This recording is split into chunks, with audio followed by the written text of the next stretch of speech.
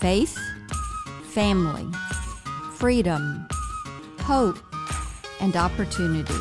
You're listening to Freedom Rings. I'm your host, Senator Marsha Blackburn. Welcome to another Freedom Rings podcast, and I am delighted that you have joined us today. I'm Marsha Blackburn, and as always, I appreciate sharing a few minutes with you and some of my favorite people, sharing them with you and talking about freedom and what it means to each of us, not only in our work as I'm in public policy, but in our daily lives. And today's guest, you're going to find so intriguing because it is freedom of speech and freedom of expression that allows him to do his job. And by the way, he does it really well.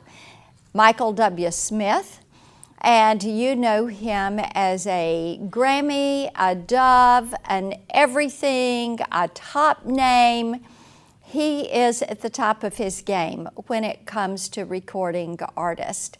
And Michael is able to do what he does because freedom allows us in this country to be able to express our thoughts. And you may not know, but actually, benefiting from our innovations and commercializing our ideas and benefiting from that intellectual property is a constitutional guarantee.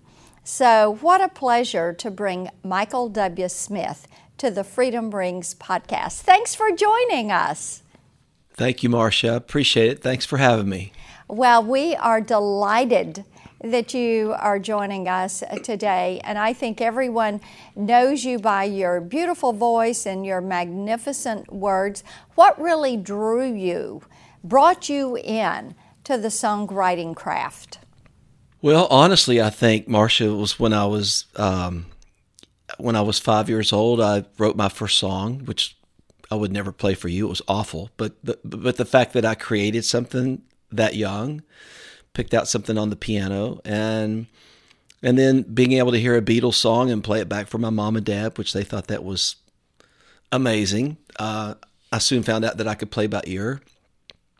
And then I just kept tinkling the ivories. You know, my hands kept going to the piano. It's something I just fell in love with. And I remember at 15 years of age, I wanted to be a professional baseball player and play for the Reds. That's what I really wanted to do because I was kind of a jock and a musician. But 15, I did make the All-Stars for the first time. And I really felt at that moment, there was a moment in time, I never forget where I was, that I thought God had a plan for me to be in the music business somehow. I didn't know what the rules were. I didn't know how to get there. But all my friends just encouraged me, especially my mom and dad, that you've got it, you should go for it. So I had a lot of wind at my back in terms of support and encouragement. So I found my way in some beat-up Chevrolet in 1978, driving from Canova, West Virginia, which is really close to Huntington. I went to Marshall University for 1 semester and a half, and just didn't think that was for me. And I moved to Nashville and started just to develop relationships. I remember my first visit was they loved my music. They didn't like my lyrics at all, but they encouraged me, felt like I had something that might actually take some traction, and it did. But obviously I did all the stuff that normal musicians do. I waited tables, and I worked at Coca-Cola, and I planted shrubs, and just to put some food on the table. And then one day I met this girl named Amy Grant and started writing songs for her, and then it just seemed to take off from there. So it's been quite a journey, and I'm just so grateful for the many years I've gotten to do it, and I still feel like my best work is yet to come. So I just think that so many people have been so inspired by the concerts that you've given, the words that you have written, and I know you perform all over the globe. And one of the things that has impressed me as I have traveled is that America is one of the most creative communities, that people really appreciate the ability to create something, to write a song and you look at music and art and you realize a lot of that is happening right here in our country. What have you found? Well, I find that to be true. I mean, I think we have some of the most talented people in this country, but obviously they're all around the world.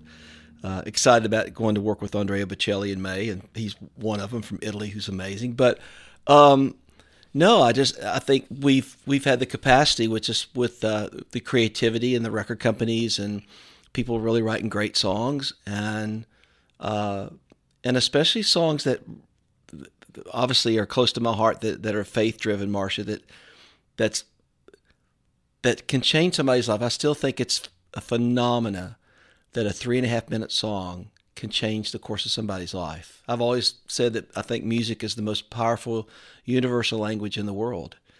And the fact that I get to do this and to have people tell you that I'm still alive today because of your song, like Place in This World or something like that, it only takes one of those stories to kind of keep me going. So, it's a powerful thing. It really is. And writing a good song is not easy.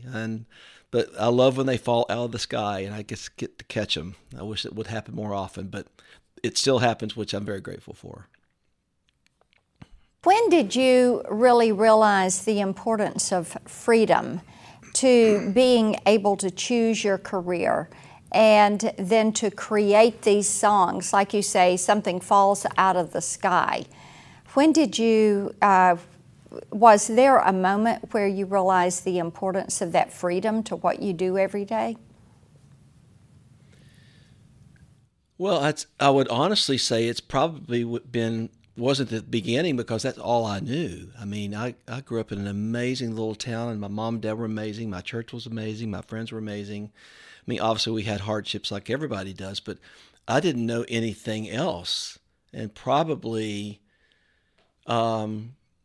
with everything that we see going down here in this last year or two, and cancel culture and you name it, I could go on, that I feel like we're in trouble. I mean, I think we're being attacked. I mean, I think there are forces of the not so good that would love to silence us. And I think that's a dangerous thing. And so I sort of have my antennas up, and will do my part to protect our freedom, because everybody, like you said, free speech, I believe in it. Everybody has a right to talk about what their thoughts are and what their opinion is. The thing is, what's really troubling, Marcia, is that all my life I've been able to sit across the table from somebody who believes completely different than I do, and they're still my friend. And today you're finding people that go, they hate you, and they will throw you under the bus, and they'll do whatever they can to annihilate you. And that's just so foreign to me. I've never had that in my life until these last few years of seeing our freedoms being attacked. So I think we've got to be aware. I think we have to fight to protect that at all cost. Have you ever had a situation where you've had to fight to protect the words in a song, or to fight to protect your copyright or your intellectual property?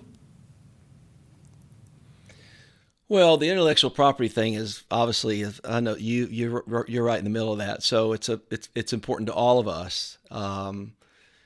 In regards to songs, I've had to fight for maybe a few record companies in the past, trying to sort of, like, if you change this word, it might have a more chance at pop radio and that sort of thing. And I've really, for the most part, said I'm not going to change. This is what the song's about, and we're going to keep it. And fortunately, I've had great management, Chaz being one of those people, of just going, this is who he is, speaking of me, and this is what it's going to be, So, but I don't really remember any drawn out big fights or whatever. But I did have to step up and say, this is the song, and it's going to stay the way it is. And, it's, as I had mentioned earlier, I know that you perform all over the globe, and your music is played all over the globe. And to me, one of the things we focus on here at Freedom Rings is looking at how we fight for and preserve faith, family, freedom, hope, and opportunity, and opening those doors of opportunity for everybody and making certain that people have hope that better days are going to be ahead for them. But you know, it is all of these things that go together to make this country and our society so incredibly unique. And I know that many times you have come to D.C., you have performed for the prayer breakfast, you have performed at the White House. President Bush told me one time how he was at Camp David and he looked down in the songbook and there was a song and it was written by Michael W. Smith. And he said, look, Smitty wrote this. And how he liked knowing that. But talk about this intersection of your expressions of faith and your work as a creator and as a musician and songwriter. Well, it's a phenomenon to me. I mean, how I've even gotten to the whole Bush thing and being in D.C. a lot. You know, I'd never had any aspirations to be in politics, but it's interesting. I kept getting invited to the White House, not only with with number 43, but 41 as well. You know what? Marcia, is just this is what I was born to do. This is sort of my sweet spot. And we all have our sweet spots. We all have gifts. I don't think God is respecter of anybody. I mean, we're all given a gift to do something. And I think something that can change the world, you know, even it's just loving your neighbor and taking care of the poor, those are in the gutter. For me, I just want to speak truth, and I want to talk about things that I think are important. A lot of those things happen because of certain events, like Columbine, you know, wrote a song called This Is Your Time about that. There She Stands, obviously a 9/11 inspired song that was kind of, honestly, also inspired by a conversation that I had with President George W. Bush. So it's just kind of being in the moment and being present and just making sure that I stay focused and stay sort of on top of the game and not get lazy and just stay in tune with what's going on. I think that's important. I mean, if you love your country and you love people, then you sort of just want to do the right thing, you know? And again, as I said earlier, the best way for me to express myself and what I'm feeling on whatever this is, if it's urgent or if it's love or if it's relational or whatever, it all sort of kind of comes out through my fingers on a piano. And that's just the way I express myself. And again, those songs, fortunately, have not only, you know, done well in America, but all around the world. It's crazy when you go to another country and they're singing your song in their language. It just takes your breath away. So it's pretty amazing. I think that would be absolutely phenomenal to have a crowd sing your song in their language, and knowing that you may not understand the word that they are saying, but you know that sentiment that they are sharing. Yeah. And the inspiration that they have received from the words that you have written. So, what do you think is the most impactful song that you have written? Well, everybody's going to have an opinion on that one. I mean, Friends is a song that I think is okay. I mean, Debbie and I wrote it. I didn't think it was going to be some big hit song, but I didn't think I was going to have to sing it for the rest of my life. You know, that song, there's just something about it that people embraced it. You know, people know exactly where they were when they first heard it. It's been sung at funerals and graduations and on and on and on. So there's that one.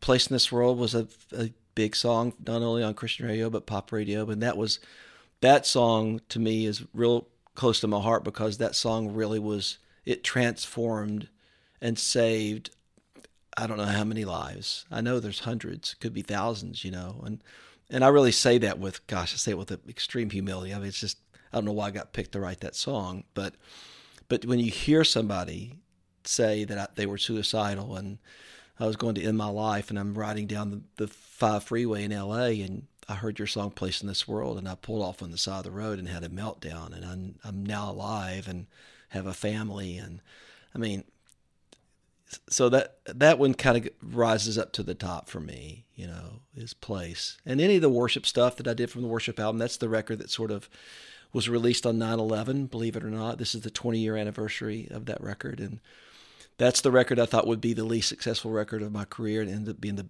the biggest record of my career. And that's the record that's kind of sung all around the world and all these people singing it in different languages. I'll never forget being in Brazil and there were 50,000 kids out there and they are so passionate down there.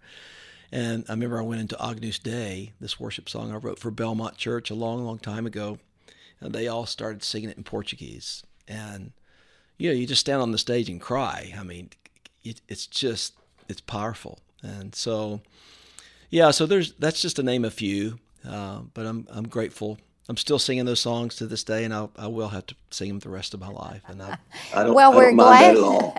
We're glad that you do.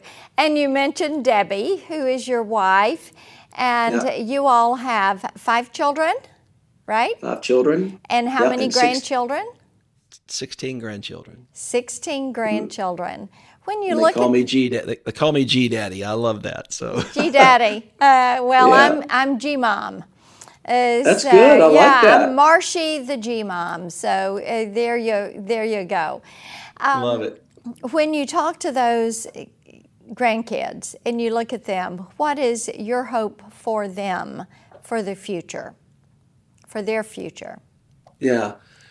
I think the most important thing, Marsha, is their faith, is that they know that I would speak to my grandkids just like I would a teenager, almost like your prayers that they can just always connect, and of those who have disconnected, that they can reconnect. You're here for a reason, and you're not here by mistake. I think God's got a call in your life, and that they won't forget that. And to me, as a parent and a grandparent, I found out a long time ago, and you probably know this as well, they watch what you do more than what you say.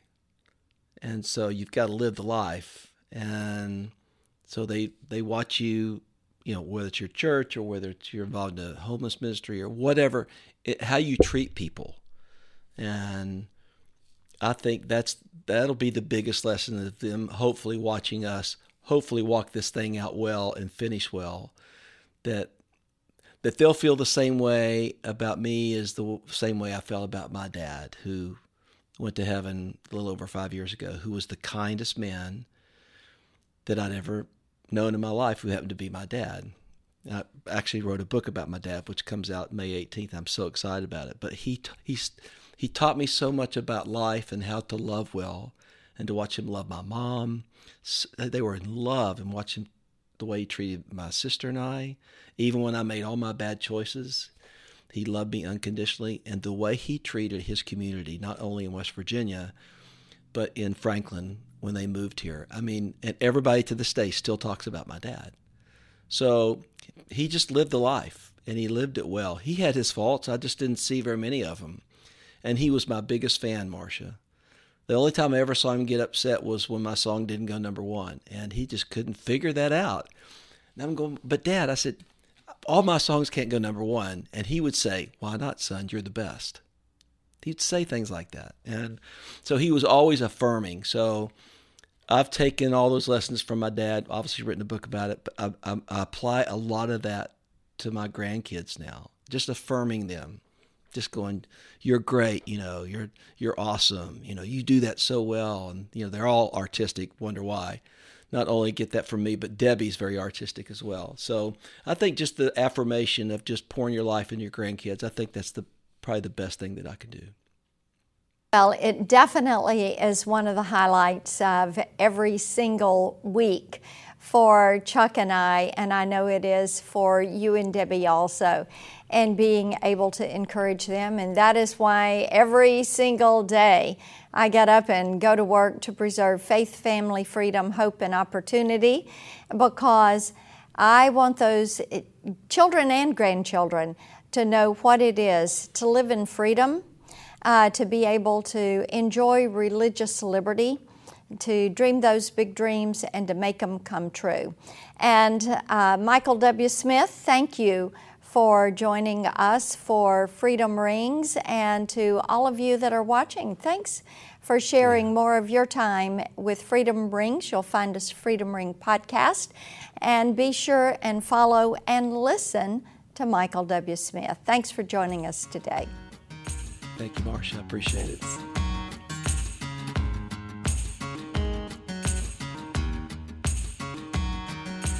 Thank you for listening to this episode of Freedom Rings. You can follow me on Twitter at Vote Marsha, Facebook at Marsha Blackburn for Senate, and on Instagram at Team Marsha. And you can always find us online at marshablackburn.com. The Freedom Rings podcast is edited and produced by Jared Cummings. Executive producers are Conservative Partnership Center and Marsha Blackburn. Together, we make Freedom Ring.